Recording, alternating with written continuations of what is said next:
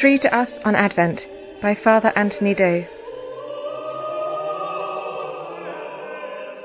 Jesus told us that the greatest gift that the Father can give us is the gift of the Holy Spirit.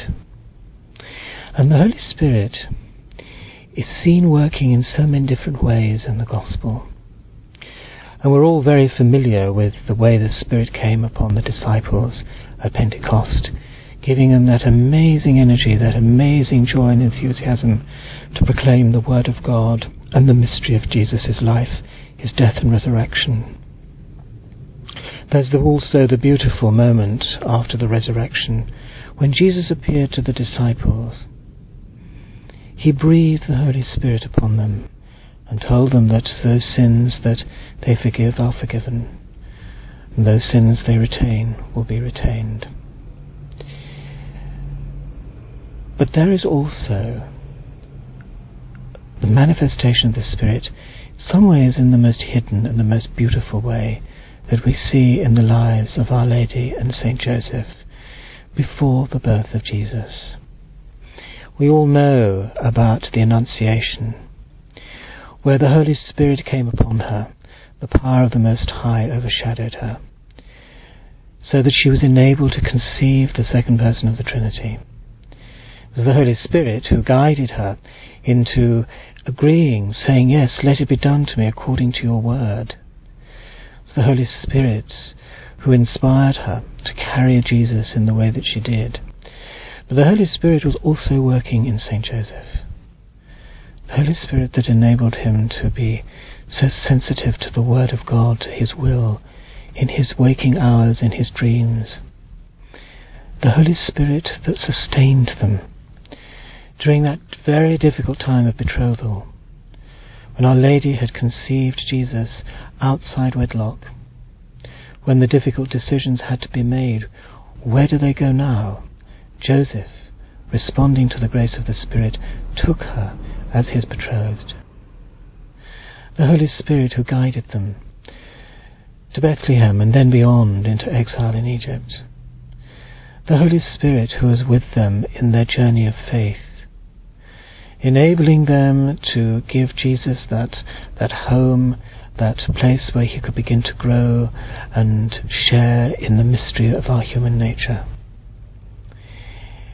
The Holy Spirit in those early years was most powerfully active, enabling Jesus in his own consciousness to come to realize who he was, came to enable him to realize and embrace the Father. The Holy Spirit who was very, very, very profoundly alive and active in the way that it propelled him into his public ministry and the way he could embrace his vocation as Saviour.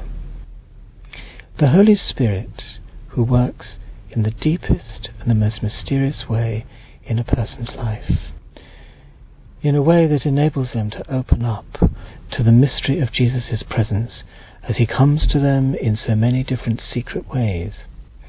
Advent is the time when we pray that the Holy Spirit will move deeply and mysteriously in the hearts of all of us, will prepare that place where Jesus can be born deep within our own lives, our own spirits, our own hearts, as he was born in the life of his mother Mary. The Holy Spirit who can open us up to a profound need for God and a need to be loved by God. The Holy Spirit who opens us up at the level of our poverty, our weakness, the wounds that are in our life, so that we are moved, sometimes with great pain, but nonetheless we are moved to search for Jesus, perhaps even to touch the hem of his garment, so that his life can flow into us, so that we can say, "Yes, Lord, come, make your home deep within me." Advent is the time when the Holy Spirit can be evoked to open us up in us that profound need, that yearning, that desire. Come, Lord, come and make your home deep within me. Echoing the words of Isaiah, "Oh, that you would tear down the heavens and come and bring me alive. Come, fill me with your life, your love, so that your presence can reach out and touch the world around me. The Holy Spirit can then be so fruitful in our life. And this time of Advent is the time that we pray that the Spirit will open this deep emptiness in us that can only be filled by the presence of Jesus, so that he can really be the treasure of our life. Come, Holy Spirit, unite us with our poverty and our weakness, so that Jesus can come and embrace us with his richness and his strength.